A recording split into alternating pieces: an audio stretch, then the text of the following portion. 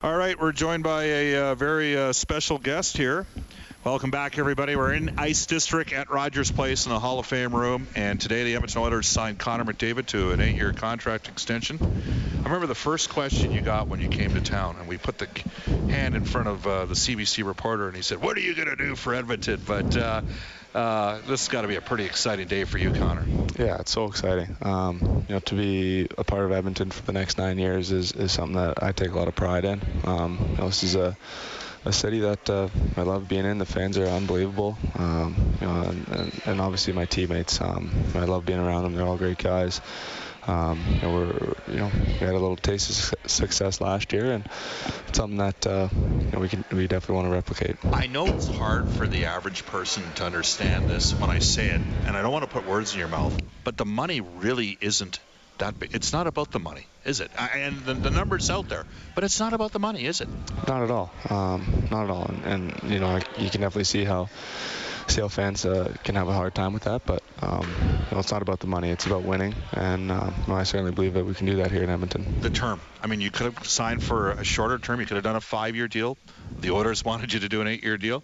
I think that if they could have, they would have tried to circumvent the cap to do an 11 or 12-year deal. But why was the 8-year deal right for you as well? Yeah, like I said, it's the place I want to be. I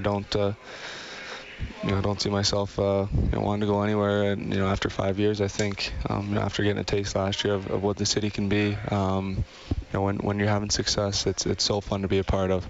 To be a part of this new building, the whole Ice District, everything the Cates family has been doing. It's something that I definitely didn't want to watch grow from afar. I want to be a part of it. When you can you believe how far this team's come even over the last calendar year? And because of that, are you excited to see how far it can go moving forward? Yeah, definitely.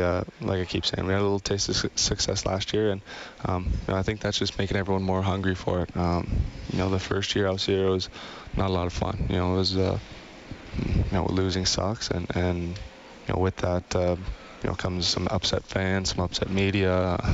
It's nothing good comes from losing, and and we got it from a little taste last year, and we want to keep that going.